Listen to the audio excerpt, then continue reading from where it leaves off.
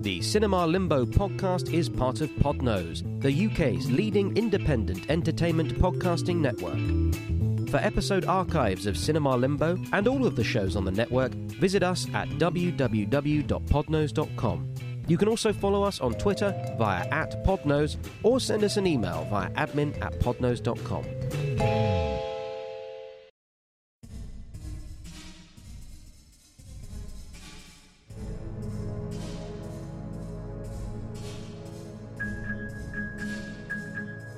Hello. A milestone in time can be a period of great tribulation. A time when norms are reversed, up becomes down, the moon turns as blood, the dead rise from their graves, and dogs and cats live together. My name is Jeremy Phillips, writer, critic, and marshmallow man, and you're listening to Cinema Limbo. In honour of our 50th episode, tonight's presentation is a double feature for the 1994 thriller Speed and the 1994 comedy horror Ghostbusters. You join myself and my special guest, Tilt Ariza, via transcontinental phone. Hello, Tilt. Hello, Jeremy. Happy birthday. To the podcast, I believe. To the podcast, yes. This is our 50th show. And in accordance with tradition, we're doing something special. Rather than me talking about and defending a film that is unappreciated or neglected, we're going to talk about a film that everyone loves and you've never seen. Or actually, we're going to talk about two films that everyone likes and you've never seen. Yeah. Ghostbusters, the original. I don't know why I say that. It's not like it's been remade or anything. And the 1994 action thriller Speed. Business Outstanding from an earlier appearance.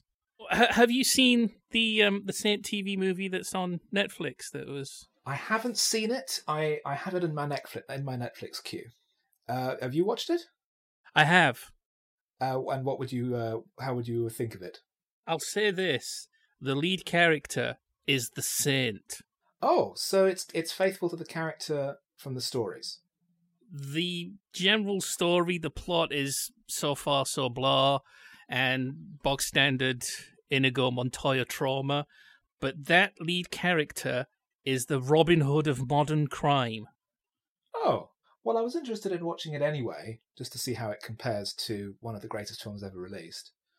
But, yeah, that should be interesting, seeing a faithful version of the character in a much more contemporary, up-to-date context. I'll shuffle that forwards. So, to the business of the day.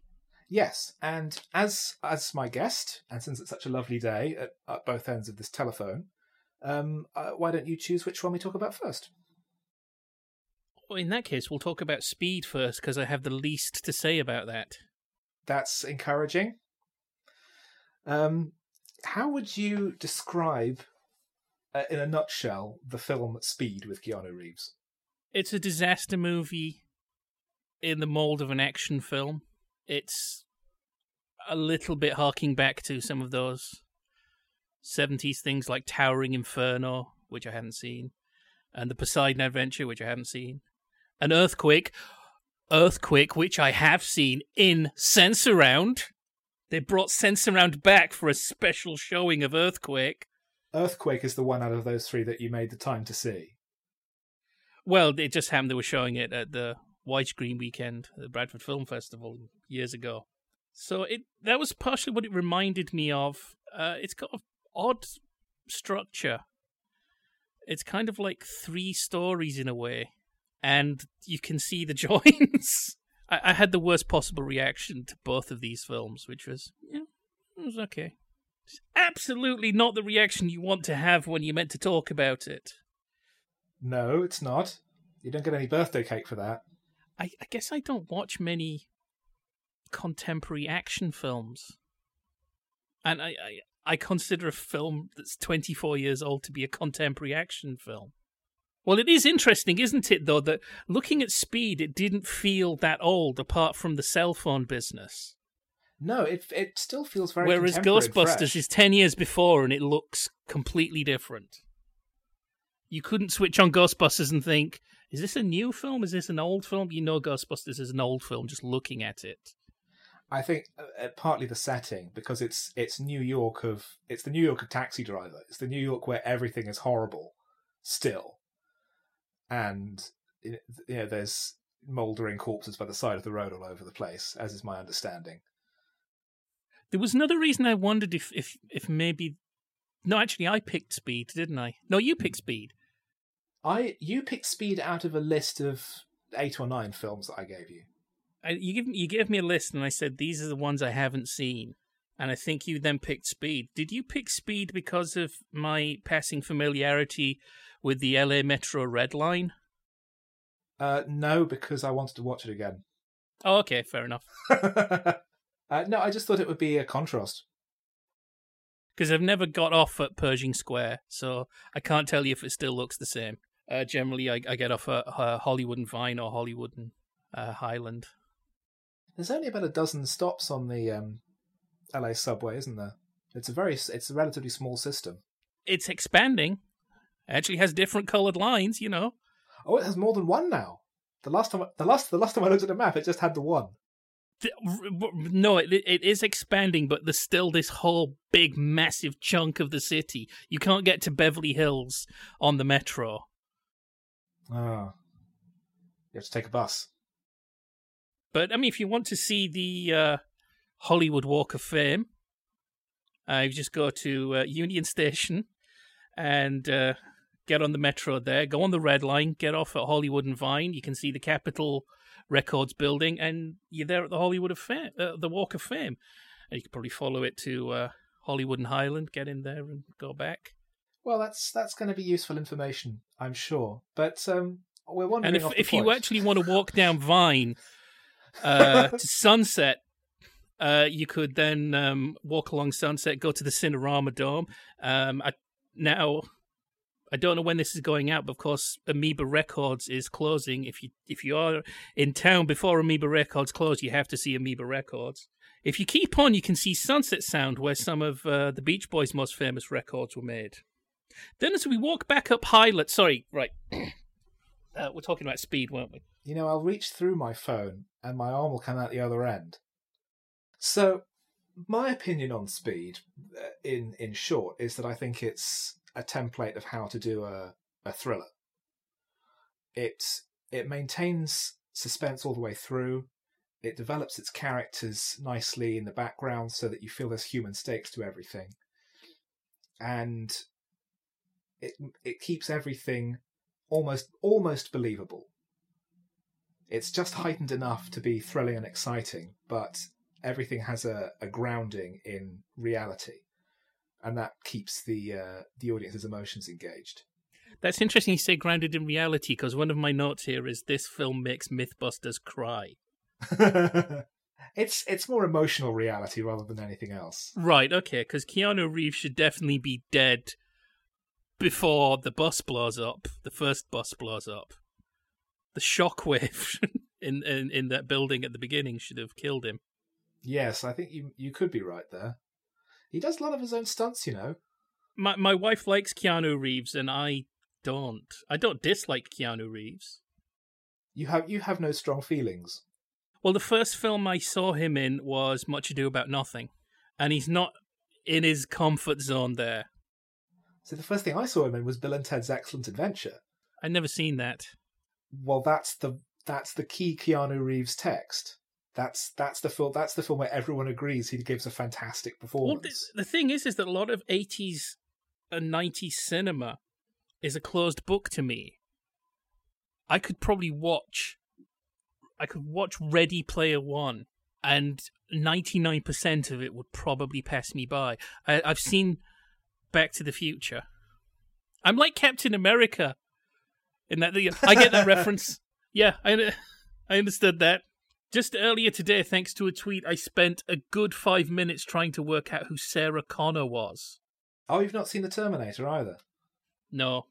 There's a certain type of film, I don't know what the name for it is, but there's sacred texts to a whole generation of geek bros, and I have not seen most of them. I was 22 before I saw Star Wars. I've seen Star Wars twice. which I think is the most times anybody's actually ever seen Star Wars. What, in one day? No, it was about 20 years apart. I once watched it. What was it called again? I Know What You Did Last Summer. I once watched it twice back to back because I had literally nothing else to do. And it doesn't improve with age, even if that age is an hour and a half. So for some reason, there's something in Speed that wasn't engaging with me, but I can't criticize it on any meaningful level. It just didn't quite click. I thought Dennis Hopper's motivation was thin, or at least not enough was done with that motivation. When does the wisecracking villain really come in? When do villains stop being scary and become flip? I would say it's about the time that Shane Black started writing screenplays that got produced. So it's sort of Lethal Weapon around then. Die Hard, of course. So this felt like it was made to a template? I think it was written to a template. I think it was... Like, when I saw Mr. Bridges, whose first name isn't Lloyd, Jeff Bridges. Jeff Bridges? Is Jeff Bridges in this film? Jeff Bridges isn't in this film. Jeff Daniels? Yeah, okay, him. Yeah, that one. I actually had to rewatch Ghostbusters just before we did this because I missed it, because I was watching it with Gary from Jaffa Cakes for Proust, and we ended up on a long rambling conversation about how I have to keep straight in my mind that Harold Ramis isn't John Landis, and then I ended up talking about how I can't remember the names of both of the guys who hang out with Will Hay. So I have this problem with names. And then we started talking about the idea of Ghostbusters as a Will Hay film. So let's come back to Speed. Jeff Daniels, I knew what was going to happen to him. You knew that he was going to die. I surprised how late it happened in the film. But it's like, yeah, he's going to die. Keanu Reeves is going to end up with Sandra Bullock. I don't think anything surprised me. I don't think there was any point where I was like, whoa! Now that was completely out of left field. I liked the character arc of the guy from Spin City, the annoying tourist. Yes. I think that he's like the poster child for the way all the bus characters are written. They all get their little moments. So you feel like they're all real people. They're not just like background extras. They've all got lives of their own somewhere else. And the way that the tourist is written, that he never becomes actively likable, but you just become more empathetic with him as the film goes on. I didn't think he was that bad. It's mildly annoying. What's wrong with being mildly annoying? I'm more than mildly annoying. Oh, no, you're not. You have only spent like a couple of hours at a time on Skype with me. Well, you're a delight. So this was like a really well-made hamburger. Yeah, okay. It's to be enjoyed, and yeah, it has nutritional value, but nothing. There was no like, whoa, what's happening here? Also, lifts are not that dangerous. Well, they are when they're covered in bombs. Well, yes, but that's the big risk. Is why did he go to all that bother? Why didn't you just say there's a bomb in the lift? Trap the thing. The whole thing is not, I've set up a bomb that will blow off the safety mechanism, which I'm not sure is going to be that. It just sort of says, right, I've stalled the lift between floors, and there's a bomb, and the pressure wave from the bomb will kill everybody inside. Give me $3 million. Yeah, but he's also crazy. I mean, a lot of the movie you can justify by saying, yeah, but the villain's crazy. And there's an interesting idea in there that I don't think's explored with him. I mean, it's quite a leap, isn't it? To go from bomb tech to bomber. Or is it that much of a leap? Actually, wasn't the original idea that Daniel Bridges, that Keanu's partner was going to be the Mad Bomber? Yes. And you know who was the original idea to play the main character? Jeff Bridges. Ah, right. Maybe that's how I got confused. can only keep so many Jeffs in my head. Yeah, well, there is a plethora of them. You know, If the around. soundtrack had been done by Jeff Lynne, I would be undone. No, it was Mark Mancina and with a theme by Billy Idol, which I enjoyed listening to all the way through as the credits played. Normally, I would just turn it on. I thought, no, I'm going to listen to this Billy Idol song all the way through. This is a sensible use of my time. As I danced around the room, I think I would have liked it better if his partner had been the bomber. it would have felt a bit obvious. I think that trope was a bit played out by then. The idea of the partner being the secret villain, because this way you know who it is from the start, and it becomes more of a battle of wits between Jack and Howard, the two characters, rather than suddenly this surprise, which wouldn't have really worked. I think as a suspense. He should have been. Well, this is the thing. He should still have been killed. But it doesn't matter whether or not he dies. The bomb is still armed. But that's the whole thing. We then end with Keanu Reeves in this weird shattered place because it's like he couldn't trust his friend, and now he can't even get vengeance because his friend died in some other. Also, I think it should have been in black and white, and it should have been anachronic and in Sanskrit. You know, there's only so much that reshooting can achieve. And there should have been intertitles that quoted the Tibetan Book of The Dead. Good Housekeeping. Oh, that one. Yeah, I guess his partner being the bomber would have been obvious, but then the taunting, laughing psychopath. What would have been a big surprise? What would have really somebody on the bus? Maybe, or maybe the chief. Maybe the guy with the sports car. Yes. He actually comes back in the second movie. That is good because I thought he deserved some sort of reward. He gets his boat wrecked in the second film. Oh, for heaven's sake! No, he deserves. You know, when they give a medal to Keanu Reeves, that guy should at least have some little reward, as well as having his car repaired on the LAPD's dime. He should have a reward because he cooperated. And if it hadn't been for him, Keanu wouldn't have been able to get on the bus. Yeah. And he was a black man in a sports car who found himself in the presence of a member of the LAPD. And I like how they do reference the fact that he immediately protests that this is his car. And I know. That's why I'm stealing it. That was a nice reversal. It is in a way, but also it's kind of like, you know, this is a problem. I mean, they were making those kind of jokes about the LAPD long before the current situation. There's an episode of The Critic where I think he gets kidnapped and the LAPD show no notice, and then there's like, oh, it's a black man in a nice car, send for backup. Yeah. So what were you hoping I was going to get out of this? Well, I was hoping that you'd enjoy it a bit more than you did.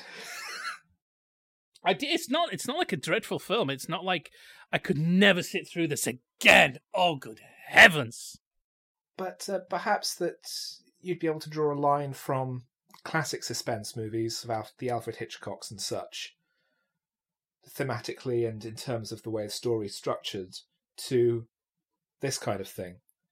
The idea of the constant forward motion, yes, the addition of new challenges all the way through the story. It's just peculiar how the challenges stop and start. Lift challenge completed. Now bus challenge completed. Subway challenge.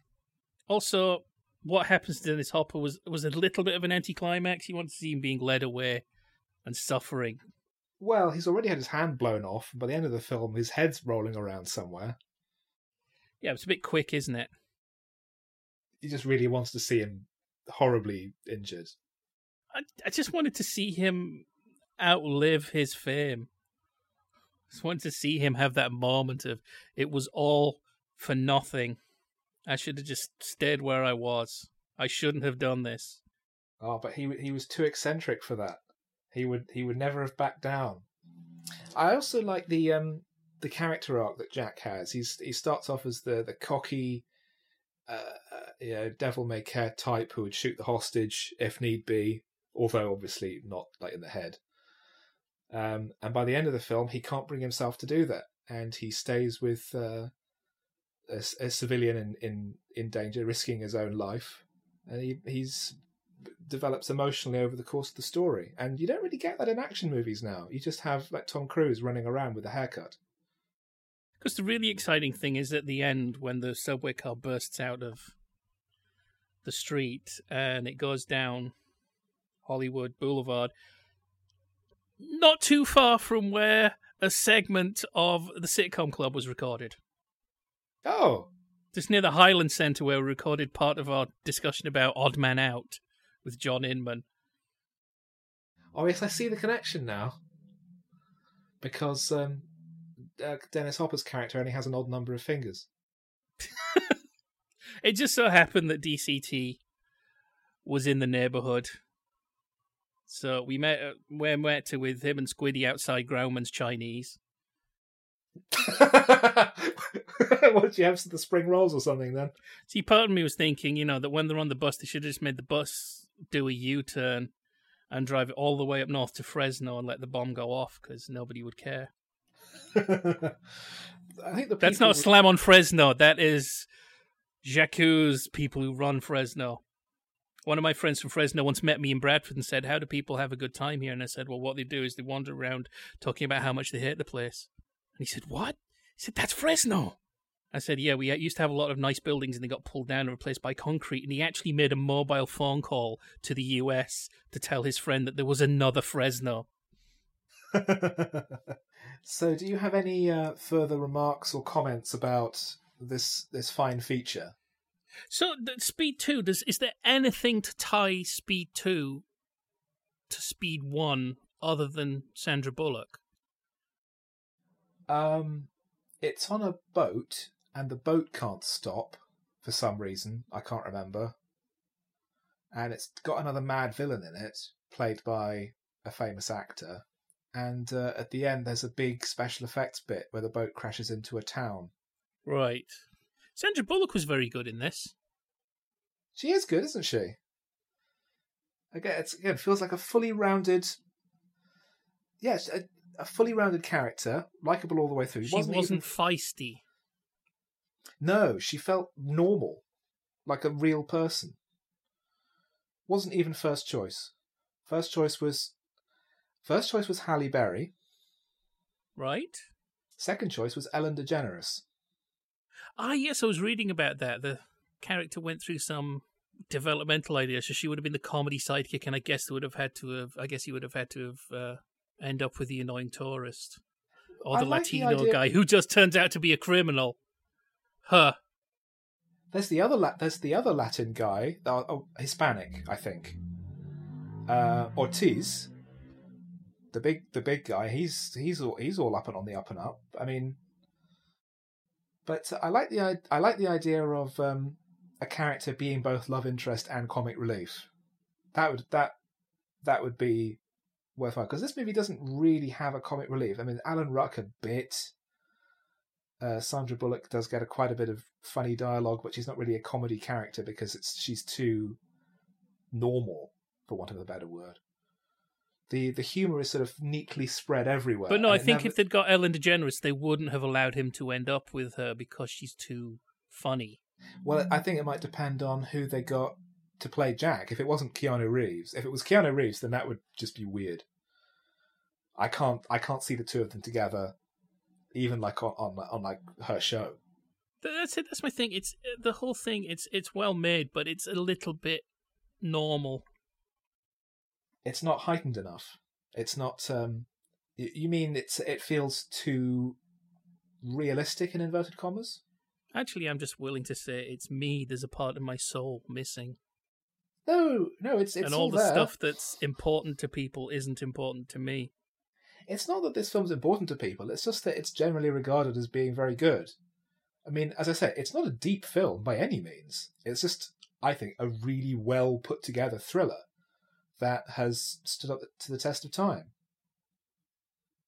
And I think that's fine. I mean, you don't hear like fans going on about Speed in the same way that they do about Ghostbusters or Star Wars. Say, "Oh yeah, Speed, that's a really great Good film." then. Yes, what a wonderful film.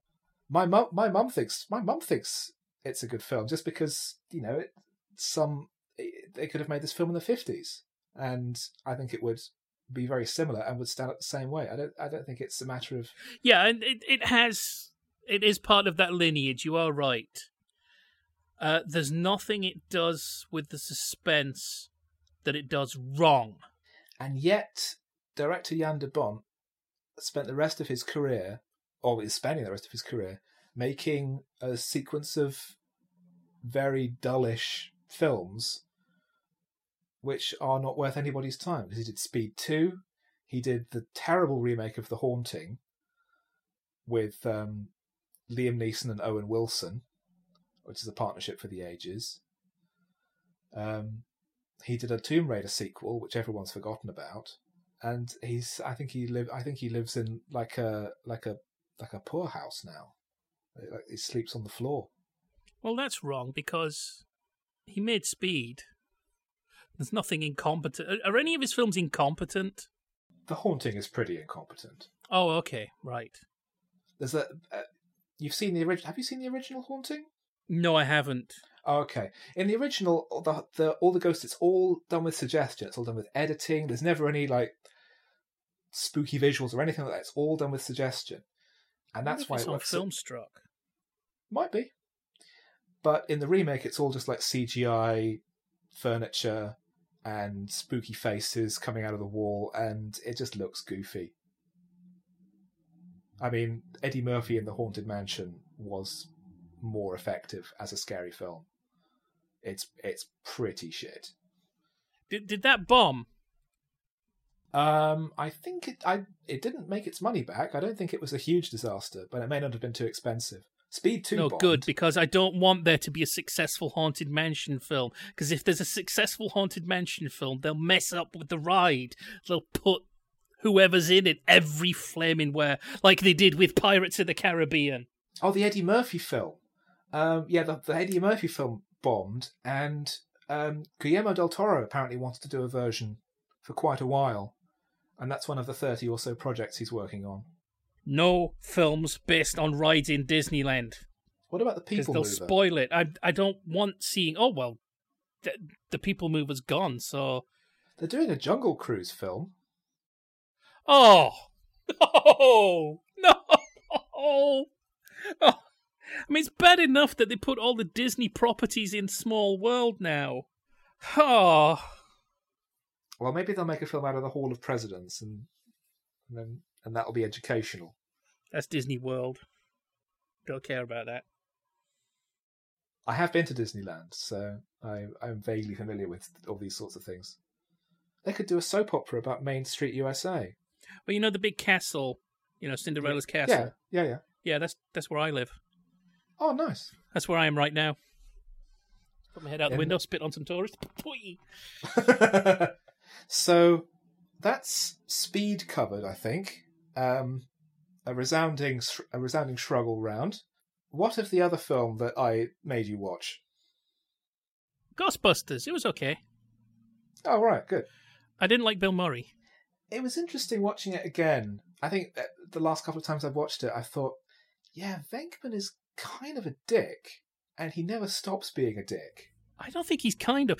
Here's the thing. How many films have I seen that have Bill Murray in? I think this might have been the third film I've ever seen with Bill Murray in. And in the other two, he's exactly the same, and the whole point of the movie is stop being this person. You are being punished for being like this. Is one of them Scrooged? Yes. Yeah, well, that's perfect, because that's maybe the best adaptation of A Christmas Carol there's ever been. And the whole point is that he has to stop being Bill Murray and be a better person. I know you're trying to goad me, but yes, it is a very good No, I adaptation. Agree. I'm not goading you, I agree. I love Scrooged. It's my favourite Tim Burton film. I find that the fact that Tim Burton isn't involved helps curb his excesses. I saw a Tim Burton film once that had colour in it. What a wonderful dream that was. You know I don't like his Batman films? Oh, that's a shame. I rather like them. I think Batman Returns. I've done Batman Returns on this show. I think it's rather good. Big Eyes, I would recommend, because it's a Tim Burton film that feels like a Tim Burton film, but it also feels like other people have actually had a hand in it. Right. Because it's the Tim Burton film that has lots of colour and sunshine, and none of his usual actors. Right. You see, I kind of like Ed Wood, but I don't really like Johnny Depp's portrayal. His version of Ed Wood has this very obvious flop sweat at all times, and it's like, no, I think part of the whole point of Ed Wood was that he was handsome and charming and very persuasive. Yes. You should have been able to believe that all these people would have fallen in behind him, because he's got this kind of Errol Flynn kind of look when he's a young man. So Ghostbusters, I was thinking that what really should have been is that Dan Aykroyd should have been Bill Murray. Rick Moranis should have been Dan Aykroyd. Eugene Levy should have been Rick Moranis. And Ernie, what's his name, should have had something to do. Well, a main reason there is that during the long process of the film's development, the character of Winston was earmarked for Eddie Murphy. And then when Eddie Murphy wasn't interested, the role was scaled back so that they could give it to a lesser-known actor. Well, they should have... It's like, if you're going to do that, then cut him. Because in some ways, not having the black guy in it would probably be less worse than, here he is!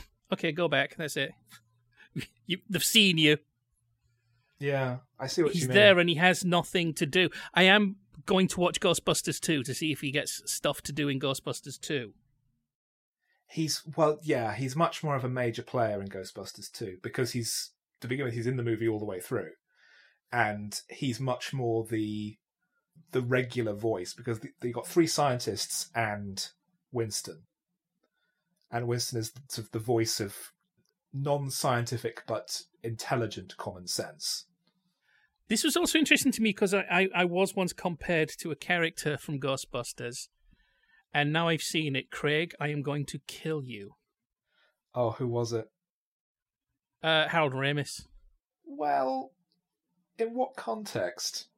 Because in context that I was out for a drink, and Craig, who clearly saw himself as Dan Aykroyd, said, "We're Ghostbusters! Oh yeah, the three personalities, they're all here." And I know he didn't think I was Bill Murray. Maybe it was a reflection on your intelligence and broad-based expertise. I found Dan Aykroyd kind of fell between two stools. I know he's meant to be the boyishly enthusiastic one, but then when there's scientific exposition, he kind of blends in with Harold Ramis. He doesn't get to do the Dan Aykroyd motormouth bit that he's so good at, because Harold Ramis is also doing that, but in a much more deliberately flat, deadpan way. So here's one of the interesting things. Yeah, I had that kind of reaction to it, to a certain extent. Again, I didn't dislike it, and I liked it better the second time. The first time I found it terribly flat, but one thing that was interesting, I was saying about the rules and normality, it doesn't have this stopwatch structure, and that's the end of Act 1, Act 2, and here's Act 3. Here is what the characters have learned. Here, it hovers around. The three characters, they are meant to be types, but they're not like the approved TV tropes types exactly. They're more of a blend of different archetypes between them. It's not a cookie cutter thing by any means. It's interesting that it's before... Isn't there some book about screenwriting that everybody now reads? And once you've read that book, all of Hollywood mainstream is spoiled for you forever. Is it Screenplay by Sid Field? Sid Field? Sid Mead. Sid Mead is the concept designer who did Blade Runner and all that stuff. Sid Field wrote Screenplay, and there's Robert McKee as well, and Blake Snyder, and they've all written books on how to write screenplays, the structure of screenplays. And when I went to film school, we were told, well, yeah, these are good guidebooks, but you could just write whatever story it is that you want to do and not give a fuck about structure and just worry about it later. Just write when That's you a do good your first, film school you went to. do when you write your first draft, just put down everything and don't worry, and then just kind of shape it as you redraft so that it sort of works. Because these was Russell T Davies there, and did he walk out before somebody used the word redraft? No, it was the same school that both Christopher Nolan and Guy Ritchie went to. Right. But also Julian Fellows. Oh. Ah. So they said these structures are recipes, these are like helpful guides, but you don't have to use any of them. They're there when you need help. So what did they tell you about Joseph Campbell? Who? That's good too, yeah. I knew who Joseph Campbell was. They never mentioned him. Right. Because I remember hearing something that there was like almost a campaign of people just like faxing studios saying, if you don't do this, you don't have a hero. These are the stages. Yeah, it's formula, and formula is the enemy of originality. It just means, as you say, it becomes cookie cutter. And that stuff died with Cervantes. Or Cervantes. Once you have the idea that the call to adventure is, I want to have an adventure. Or who's the greatest detective in fiction? Batman. But Sherlock Holmes is pretty successful. Why does he do what he does? Because he gets bored if he doesn't. Because he saw a gap in the market. Yes, that's it. There's no call to adventure. There's no reconciliation with the father. So this stuff should be dead in the water. It's not modern. Modernity freed us from that. I still find it interesting listening to Dan Harmon talking about his own ideas of story structure, because he worships Joseph Campbell. And he's come up with his own formula called the story circle. And I just think, you've just made a straitjacket for yourself there. That this is what you use when what you've got isn't working, and you need to put a framework around it so that you know what to do next. Or, of course, have you ever read any Nero Wolfe? No, I haven't. I'm aware of him. Rex Stout has laid down these very strict rules for the character. What he does and when he does it. He goes to the Orchid House at this time and comes down at this time. He has lunch at this time. Sorry, somebody's decided to mow the lawn outside. It's a bit noisy. And business is never discussed at the dinner table. So the characters' movements are completely mapped out. And of course, every single book, one or two of them are moved, just to let you know that this time it's really different. Wolf has left the house. Wolf delays lunch. Wolf doesn't go to the Orchid House. So it's one thing to sort of, right, here are the rules, and which one of these am I going to blow up in full view of everybody so they know that this time it's sleight of hand, but that's one way of doing it. Anyway, I don't see any rules behind Ghostbusters. I found that refreshing. Are you aware of the way that the script developed originally? Wasn't it set in the future and was called Ghost Smashers, and it was going to be a John Belushi vehicle? Yeah, it was basically going to be a follow-up to the Blues Brothers. And Dan Aykroyd wrote this colossal script, because Dan Aykroyd's kind of a weirdo. And it was something like 4 or 5 hours worth of material, and they were going to go off into space, and they had magic wands, and there were giant monsters all over the place. And it was like something that you find in someone's apartment after they've blown up a federal building. Has anybody adapted this script? Because a few years ago there was a comic, and I never finished buying it, called The Star Wars. And it was effectively a comic adaptation of the first draft of Star Wars. Of General Starkiller and all that kind of stuff. Has anybody done that with this? I don't believe so. I'm not sure that they could, because from what I've heard, it is gibberish. I mean, I can't overestimate how much of a nutcase Dan Aykroyd is in real life. Apparently, he's really nice and delightful, but every paranormal myth and story you will ever stumble upon, he thinks every single one of them is true. He seems to think that Ghostbusters is based on a true story.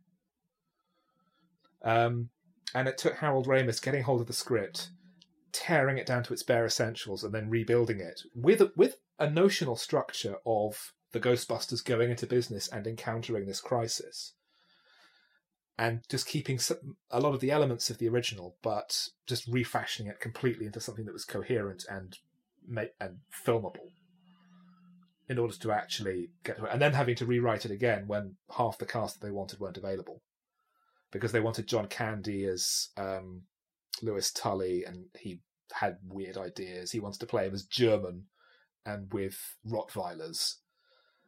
And, right. Why did they get Max von Sydow? Sequel to The Boys from Brazil. You joke about that. Max von Sydow is in Ghostbusters 2. Oh, right. Fantastic. He's not credited. He's the voice of the villain who is dubbed. I won't spoil it, but he is the voice of the villain. And he's fantastic. I didn't even know until a couple of years ago that he was even in it. And yeah, they had to. The character of Winston was cut back heavily because Eddie Murphy didn't want to do it, and obviously, with the absence of Jim Belushi, they had to kind of slightly re-massage things for Bill Murray. And depending on who you ask, Bill Murray either improvised some, none, or all of his dialogue. So it had a bit of a sort of a troubled development. Dan explains why I found there was an odd lack of forward momentum at the beginning. The pace kept going slack. One thing didn't quite lead to another. It was just sort of, and then. Rather than the scenes of connecting one onto the next. Yeah, even just very vague ones. Again, because on the one hand, we're complimenting it for its lack of obvious structure, but it still needed a little bit more skin on the flesh. It didn't matter about the skeleton. You need a compromise between dictatorship and anarchy. Yes. Well, I think that's the result of having this sort of loose, massaged script, that it kind of was just coming together gradually. But at the opening, it's just like, I completely see why they would throw out Bill Murray from this university, because the first thing we see seems to be that he's gaming this study so he can cop off with his students. Yes. Yes, and he so when they come in, it's like, what? I really don't have that much sympathy. Well, there is that small amount of development as well, because at the beginning, he, as the Dean says, he sees science as a scam, as a dodge, and he doesn't really believe in any of this paranormal stuff. He's just using it to skate by in life. And then when he's confronted by an actual ghost, he's like, oh, right. Well, I better start at least talking about this seriously now. And then it doesn't quite come across, though. He's so flip and cynical, and he's still fairly flip and cynical at the end, that this idea that he's a skeptic who now lives in a world where we all know ghosts are real, it doesn't. That's the thing. He's a skeptic until he actually is confronted with real facts, and this is, oh, okay. Well, how can I make money out of this? That's what I've got written down. Pickup artist. How can I use this as an excuse to sleep with Sigourney Weaver? Yeah. Why is he carrying that amount of tranquilizers with him on a date? Well, I have seen somebody try and justify it, saying it's New York in the 80s. It's not that insane to carry out a hell of a lot of Thorazine. It's given the amount of time that elapses during that whole sequence, you could imagine him maybe running out to a drugstore and getting a prescription, because he's a doctor and he can kind of bluff his way through it, and he's Bill Murray. But that is a bit of a hole there. I just flat out didn't like him. How did you feel about Ray and Egon? The lawnmower Ray is Dan Aykroyd, isn't he? Yeah, the lawnmower Right. is just intermittently so loud. It sounds like it's like thought processes in the background. I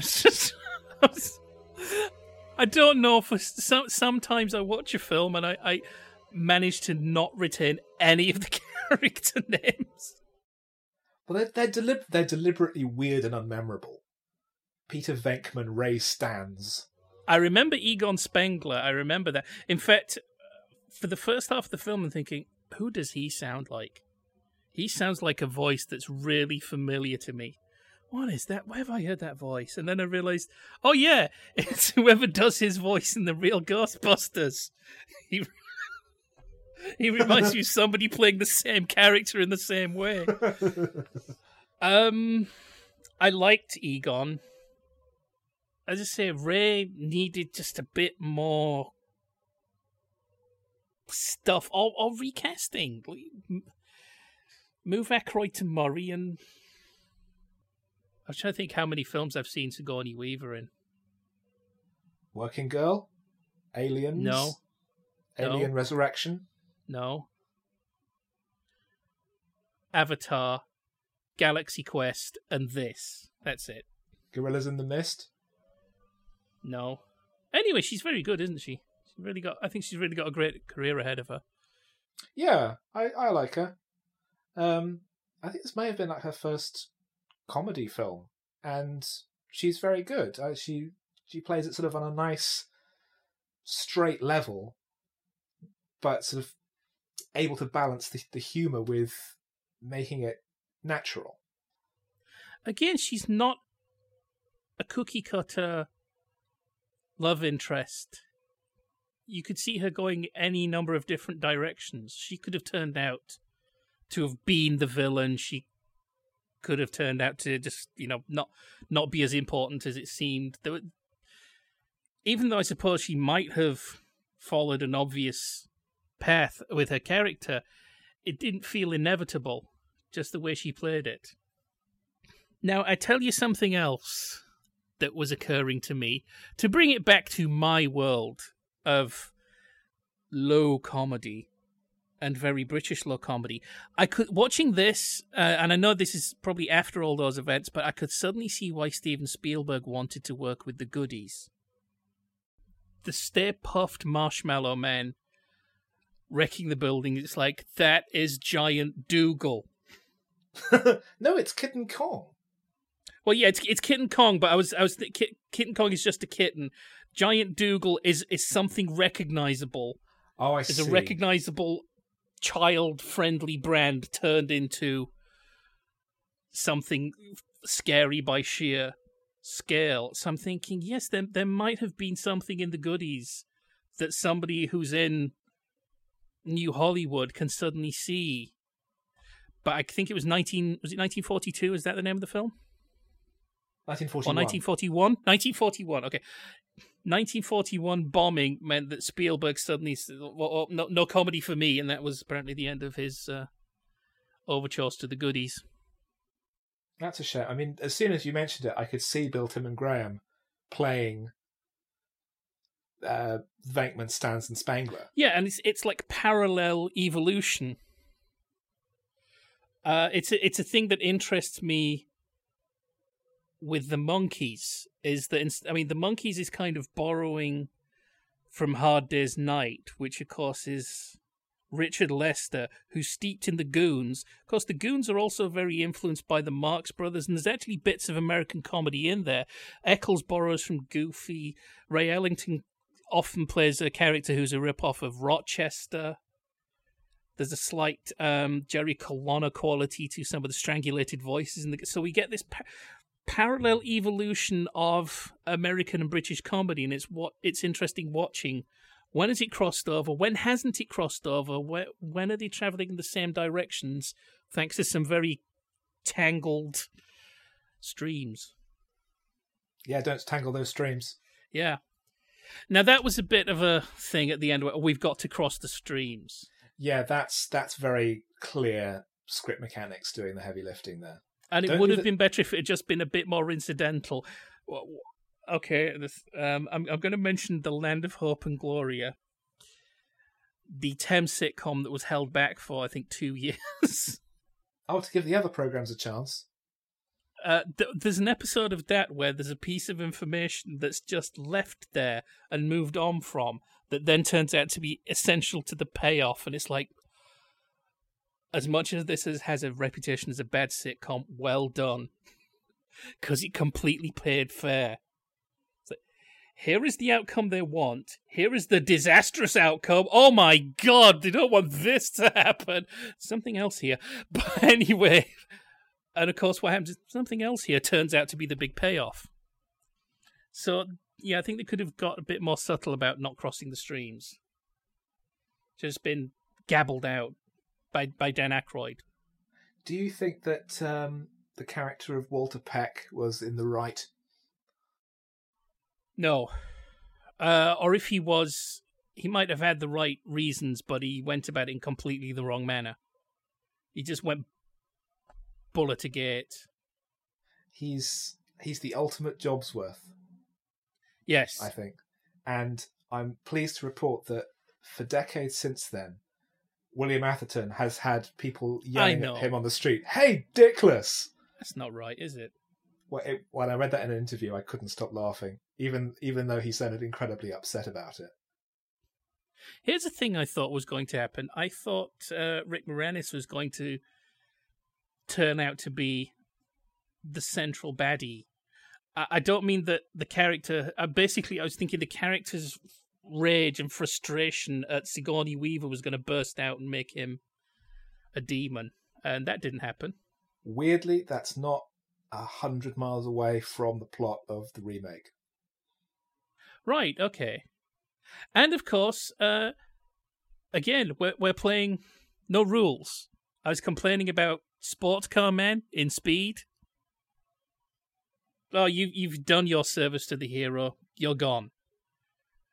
Rick Moranis, hey, there's no rules, so we get to see him at the end. Get to spend a little bit of time saying, yeah, his story resolved. And look, the paramedics are going to take care of him. Also, he doesn't end up being mocked or jeered at or anything like that. I thought, hey, that's nice. We're not playing by the rules, so Rick Moranis gets to live. I think in a more modern formula film, we wouldn't have even known whether he'd lived or died. No, there are certain comedians who make the kinds of films in which he would have been belittled, mocked, and then, eaten by one of the hellhounds at the end of the movie. But you can't do that to Rick Moranis, can you? You can't stay mad at him. He's. I mean, even Sigourney Weaver's character kind of has a sneaking fondness for him. He's only mildly annoying, and also his party. It's square. And yet they're having a nice time. They're having a nice time, and people have come to the party. They want to be at a party that he's throwing. They like being with him. They want to come at a party. Oh, here's the sexy blonde, and she wants to dance with Rick Moranis because I love that he mentions that he's only invited his own clients so that he can write it off as a tax expense. that whole bit, that single take where he's walking around his party talking about all the food, all of that ad-libbed on the take by Rick Moranis. Right, yes. In the same way that the first scene in the library, when Bill Murray is going 19 to the dozen, turns to Egon and says, "Hey, remember that time you tried to drill your hole through your head?" And Egon fires back, "Oh, that would have worked if you hadn't stopped me." Ad-libbed on the take by Harold Ramis. So I think that's one of the reasons it doesn't get stuck up its own structures. You've got lots of improvisers around. So you don't necessarily need to know where you're going because you trust somebody will take you somewhere. Well, funnily enough, earlier today I was watching A Futile and Stupid Gesture, the film about the launch of National Lampoon. And it was interesting to see where a lot of these people started out, because Bill Murray and Harold Ramis started out on the National Lampoon radio show and then moved on to Saturday Night Live to work with Dan Aykroyd. So these people have known each other for a long time. Murray and Ramis had been colleagues for about a decade before this film was made. So they already had a good sense of their own rhythms, and I think that really helps to seal the character relationships and help if they're doing any sort of off-script stuff, they already know how to play to each other's strengths. I just don't really like that sort of frat house thing that underpins a lot of American satire. It's when it's too broad and lazy. And watching this, I could suddenly see why there'd been so much fuss about the all-female remake. Because this is very blokey. Yes. Yeah. I'm not sure that going completely in the opposite direction... Well, the problems with the remake are not the gender of the lead actors. It's the fact that this is quite tight and focused when it has improvised stuff, and the remake seems to be 90% ad-lib dialogue, all of which was left in. Apparently it had a rough cut of over 4 hours. Right. Because I know you went to bat for the remake at one point, didn't you? I did, and that's largely because I was getting fed up with the people talking unqualified, unmitigated bullshit and blaming it on the fact that the leads were women. It's got nothing really to do with the fact the leads are women. It's to do with having an undisciplined director and a not good enough script. Right. Even Red Letter Media did a video about it when it came out, which I thought was very mean-spirited. And then about 6 months later, they sort of retracted that by doing a much more considered and thoughtful dissection of the film. They still thought it was terrible, but they were able to give good reasons this time. I've never watched those. They're interesting. The one he did on The Phantom Menace, Mike Stocklata did on The Phantom Menace, is a very well thought out dissection of why that film doesn't work. And it really it shows George Lucas in an extremely bad light, because it demonstrates that he has no real idea how to make a film or how to structure a story, even in the loosest sense. I mean, Star Wars itself was a fluke. Star Wars was massively restructured in the editing by his wife. Yes, yeah. And he had not that much input in The Empire Strikes Back, where a lot of dialogue was improvised. That's meant to be the worst of the three, isn't it? Empire, no, that's meant to be the best one of all of them ever. Oh, yes, that's it. Yeah, sorry. I saw the original trilogy on the same day. So in some ways it's not quite clear in my mind. I tell you what, I'm glad I only had to wait 20 minutes between films 2 and 3. I'd have been so angry. Come back in a few years, bye. I think Empire is popular, because it's the one that's the most character-based and the one that's most sort of building up the whole world. Even though not that much happens in it, it's sort of, it feels more like an episode of an ongoing series rather than a big event in and of itself. And I think that's why it stands up very well, because it feels like a 2-hour snapshot of this conflict that's going on somewhere, rather than Flash Gordon with better effects. But not as good as the effects in Flash Gordon, the film. Have you done that? No. Or is it too popular? I would say that in the UK at least, Flash Gordon yes. that is too popular. Because it's like a sci-fi panto.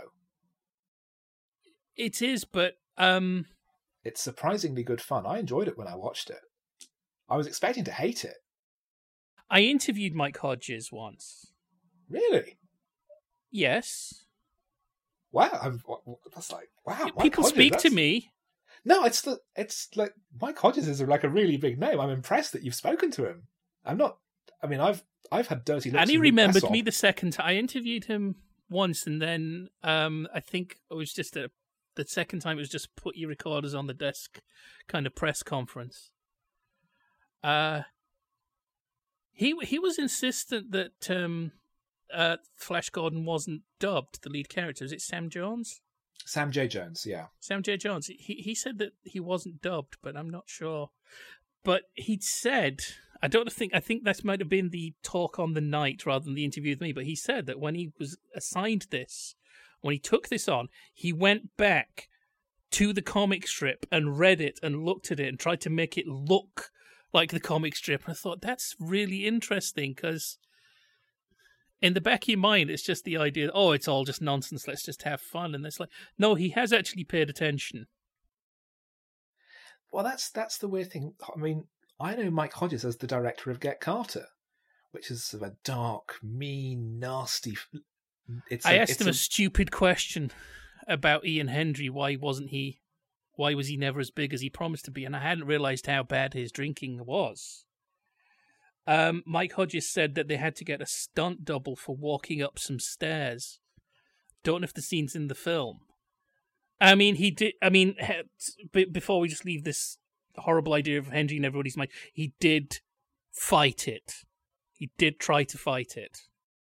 I'm sure he did, but yeah, it's a disease, and sometimes one can only do so much. And that whole thing that Michael Caine and Ian Hendry really did hate each other. I can believe that. Michael Caine hates a lot of people. Or Hendry hated Michael Caine because he thought he should have been Michael Caine. He thought he'd had his career. Yeah. Well, they're very different screen presences. I can't imagine Ian Hendry being in the Italian Job. I can imagine them switching roles in Get Carter. Yes. People complain about Ian Hendry mumbling in The Avengers, but I can hear every word.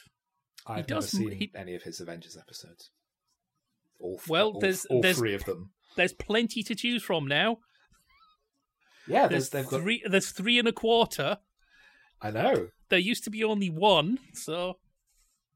Yes, his third episode got a standalone DVD release recently, which is the sort of thing that doesn't normally happen. I was quite impressed at Studio Canal doing that. So Ghostbusters, nobody who wrote this had any understanding of how the Catholic Church works. But I'm sure, a lot of people have said that about the film. Because of the bishop who comes in at the end? Yeah, and he just thought, well, the church's teachings... it's like, heck, every diocese has an exorcist. They don't talk about it too much, but every diocese has an exorcist. It is a job. So they would have someone who would take care of this kind of thing. Yes. See, because I know there was a film a few years ago that said a thing was sent out saying that every diocese should have its own exorcist because that's already in place. Don't try and make out it's a big deal to plug your silly little film. Oh, that was probably something like The Devil Inside, or one of those idiot $3 million horror movies that makes $20 million because no one reads a review before they turn up at the cinema. Actually, it was for the Lego Batman films. I think they eventually realised that they needed to hire a different studio. Yeah, but it's because it's got the little Lego. It's got the Lego Father Karras. I saw the Lego Batman film this week. It was fab. I was really disappointed. I loved the freewheeling creativity and anarchy of the Lego movie. It was such a surprise and a breath of fresh air. And then in the Lego Batman movie, it turns out that he needs to have a family. Yeah, that was... And I thought, God, you I just liked the fact that we were kind of laughing at Batman again. And I thought the opening was a partial vindication of Joel Schumacher. You can have... I mean, I think one of the strengths of Batman is that you can treat the character in a huge range of ways. I mean, the Adam West version is just as valid as anything that Frank Miller did. I know somebody said that it was Mark Evia who said he didn't like the Adam West Batman because there was this faint sense that William does is pointing at people who like comics and laughing at them. And he is. But I find that the Tim Burton movies are worse for that. I find there's a real... Look at this idiot. Look at him. He's all messed up and stuff. And he's short. Ha ha ha. Oh, but Tim Burton's sympathies, I think, have always lined with the oddball and the outsider. And yeah, but there was some interview and Tim Burton said, "Do I look like somebody who reads comics?" Yes, you do, Tim. Yes. In fact, people who read comics try to look like you. And that's the sense I get from his films, is that he doesn't respect the source material. He's not he thinks it's stupid. And Sam Hamm thought Batman was a ridiculous idea, but Have you read Sam Hamm's script for the Watchmen movie? I started it. Oh, I got all the way through.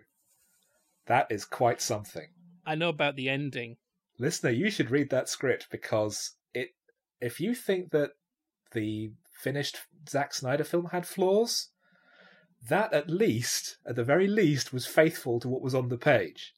And the Sam Hamm script was like someone threw the book into a blender and then just added mustard. So Ghostbusters. Yeah, Ghostbusters. Okay. So you're planning on watching Ghostbusters 2? Yes. That's on Netflix too, is it? Yes. Yes, I think you will find it to be more of the same. I can cope with that. Rick Moranis is in it, and he justifies being in it.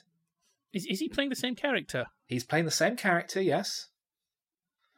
I don't want to spoil it, obviously, but yeah, he's there. But it's much more modelled on the cartoon series, because the first film has a lot that's clearly aimed at an adult audience and that isn't really suitable for children.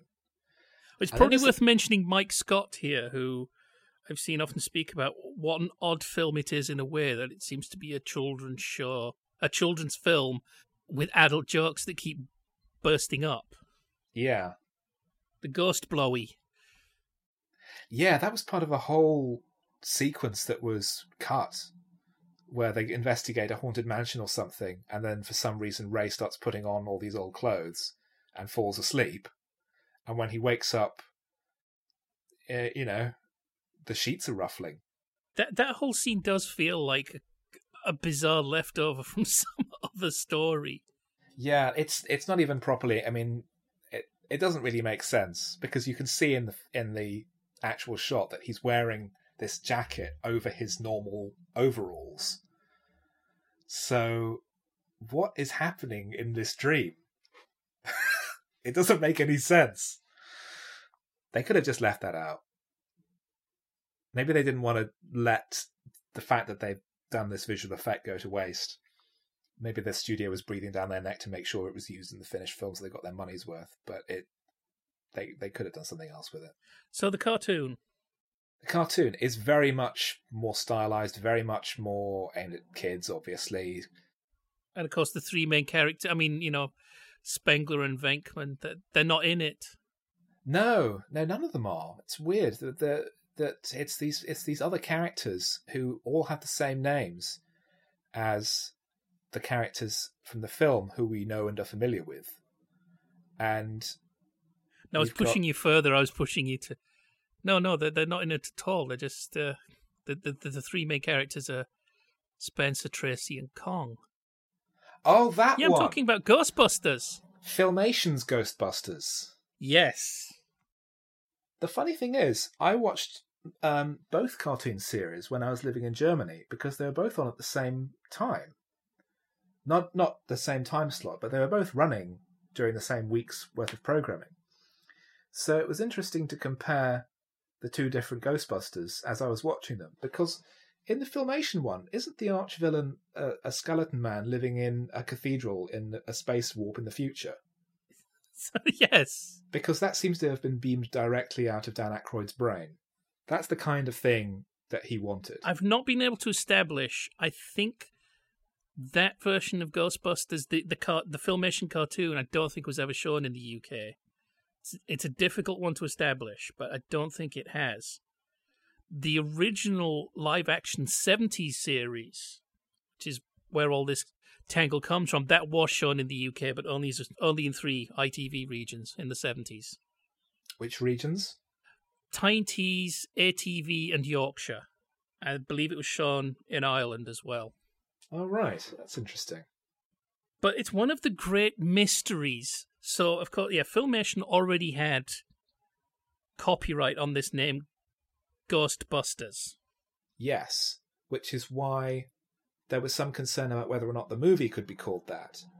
And there are different versions of the commercial, aren't there? Where I believe there are different takes of that commercial where they say like ghost grabbers, ghost stoppers. Oh, yes. Oh, there is the moment in that commercial I love where you can see Spengler looking at his mark on the floor. I like that. But the decision about the title was definitely sealed when they were shooting. And at the end, where they're coming out of the building and the crowd is cheering, Ghostbusters, Ghostbusters. Well, we've got to call the movie that now. So Filmation reached this understanding with Columbia. But I think it was only afterwards that the guys at Filmation said, why didn't we just demand the cartoon rights to the film? Why the hell did we do this unrelated cartoon with the same name?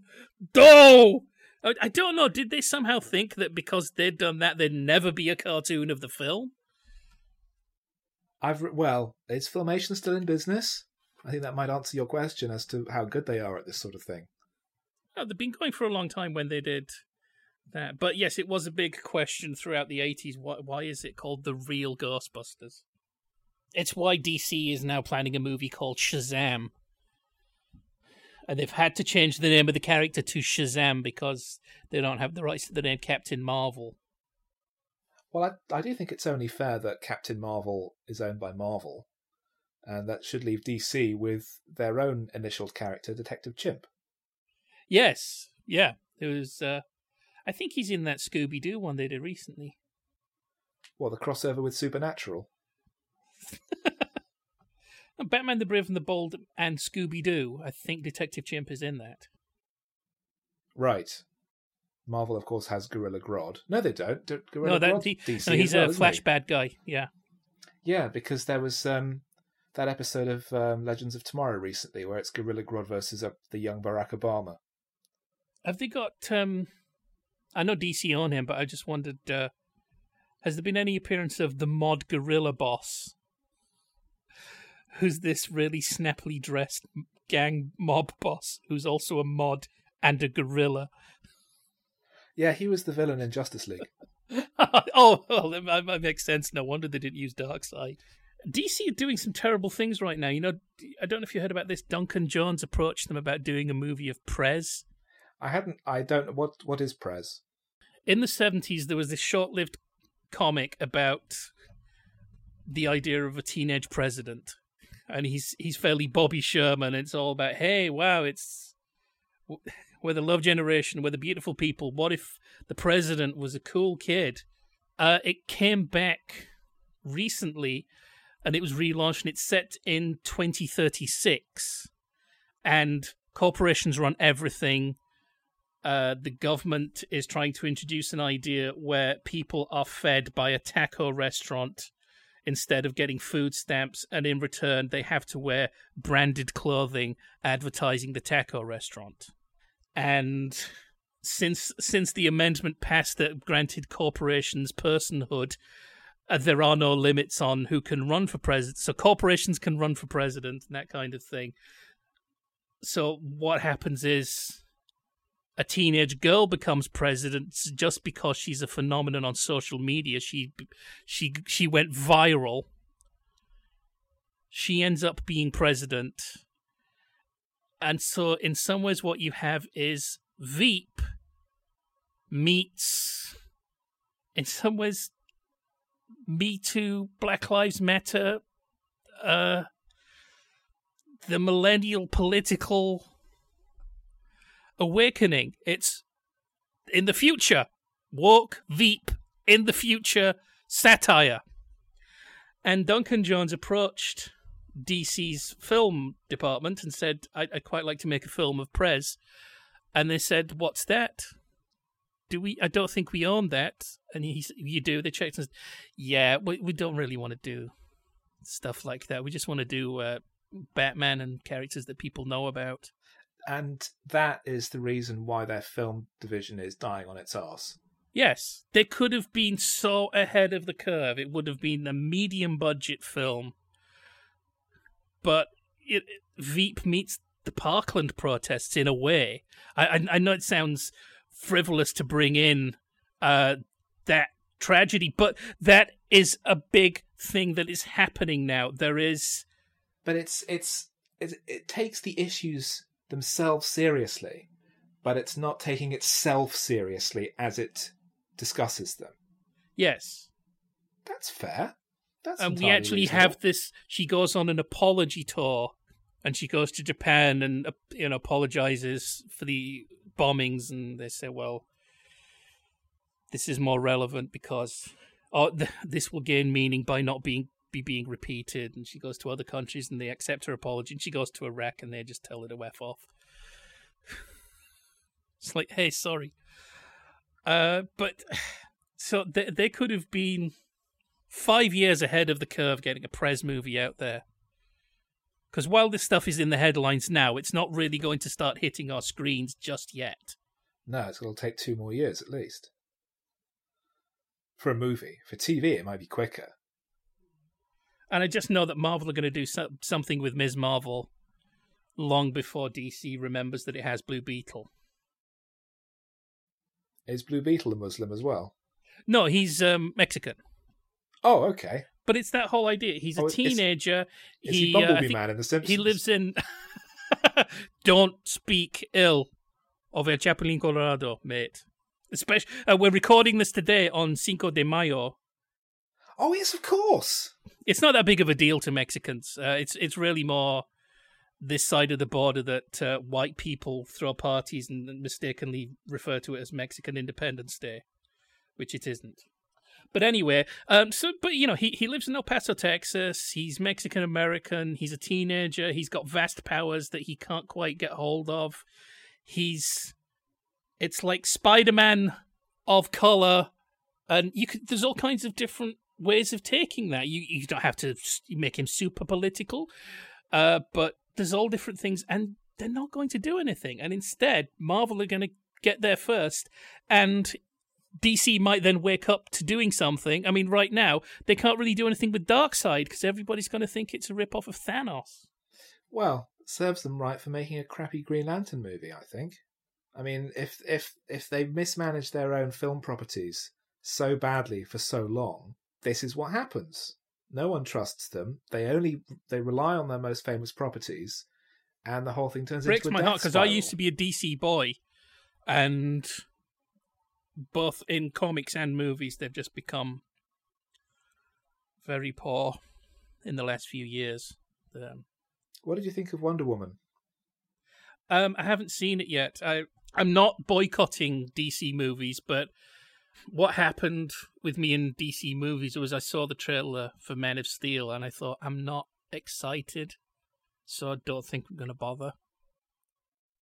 I saw Man of Steel and I thought it was terrible. And then I saw Batman vs. Superman and I thought that was terrible. And I thought, right, I'm done. And I was going to skip Wonder Woman, but I did a Twitter poll asking whether or not I should. And the answer said that I shouldn't. So I went to see it and I thought it was great. And then I've skipped Justice League since then because obviously it was terrible. I think there's a copy of Wonder Woman knocking about in this house. So it's it gives an indication of what DC would be doing if they had sensible people in charge. What's is it pronounced Gal Gadot? Or Gal Gadot? It's Gadot. Gadot, right? Gal Gadot. What's she like? Because again, she looked a bit normal to me. Normal? Not one of those normal people. Well, I mean, Linda Carter has cheeks instead of cheekbones, and it gives her this completely distinct look. It makes her look trustworthy. She's not. That was always something I found, that she had this really interesting face. And there was a book and film called New Frontier, and one thing I liked in that was Wonder Woman was about an inch taller than Superman. So I thought it would have been interesting for Wonder Woman to just have been, slightly too tall, slightly too beefy for normal Hollywood. But is she good in it? She got presence? She does, yes. I think she's a big improvement there than she is in Batman vs. Superman, where she doesn't really get that much to do. And they can't write for women. But she feels very much the center of the film, that is not just in terms of story, but the moral center. And she has a charisma that keeps it very much focused. I wouldn't say that she's a great actress, but given good material, she certainly rises to match it. I'll give that a watch then. Yeah, it's pretty good, I think. So Ghostbusters. It was pretty good. Ghostbusters 2 is, I think you'll probably enjoy that. I tell you who enjoyed Ghostbusters more than I did. Oh, who was that then? David Owen. The politician? Yes. I was trying to find out if the original live-action Filmation Ghostbusters had ever been shown in the UK, and I was trying to find out if the later cartoon was shown in the UK. And one thing that popped up in my search was an interview in The Guardian with David Owen, and he's asked, what kind of films do you like? He says, I quite a lot of French, Polish, European films. I absolutely adored Ghostbusters, and I loved E.T. Those are the sort of things we go to as a family. God, it's Gordon Brown and the Arctic Monkeys again. But this is long before that. This is long before those tendencies of spin. I mean, 1985. 1985, that's almost taking a risk, isn't it? I went to a mainstream film and enjoyed it. Didn't Margaret Thatcher say that she really liked Only You? The original, not the Flying Pickets version, one would imagine. I know there was some conservative event where they had, get to know your politicians. And what was the last album you bought? And some politician doing a rabbit in the headlights and going, Dido! I think that was John Gummer. I mean, did Edward Heath ever say that he was a big fan of The French Connection? Actually, that's not unreasonable. What about Live and Let Die? Oh no, that was about the miners, wasn't it? So anyway, thank you for coming to my birthday party. This cake is wonderful. Well, I should hope so. You're the one who brought it. So, I feel I better explain what's happening in my side of the podcasting world. Yes, I was wondering. I've been looking forward to a new episode of anything that you're doing. Right, we don't know. We are doing something this year. We had very carefully laid out plans, and it turns out that there's a life outside podcasting. Sometimes it doesn't go the way you're hoping. So, I've had some stuff to deal with, and Gary has things going off. He has irons in the fire and things like that. So both of us have been distracted. So all of our carefully laid out plans that there were going to be 3 series of 8 shows of each of our different strands, that's all out of the window. We will be back.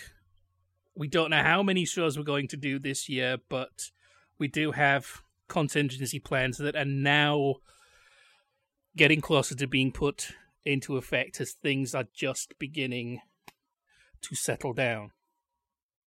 Well, whenever you start releasing shows again, I will be one of the first to hear them, because I always enjoy them. There is something we might ask you to join us on. In fact, there are 2 things we might ask you to join us on. It depends if we get them done this year. Well, that sounds exciting. Is it the thing that we talked about before, or is it something else? There's one thing that we talked about before, and there's 3 silent films. Oh. Well, I look forward to finding out what I'm doing. In the meantime, I look forward to hearing from you again, and feel free to relax on my couch for the rest of this party. Way ahead of you.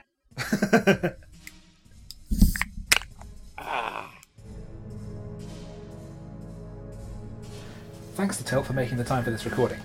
Cinema Limbo is now on iTunes with 50 episodes available, so please download, review and subscribe. Podnose is also on Patreon, so please do make a one-off or regular contribution to help with our running costs. And we're also on Twitter at cinema_limbo and in person at j_j_phillips with 2 L's. However, until next time, back off, man. I'm a scientist.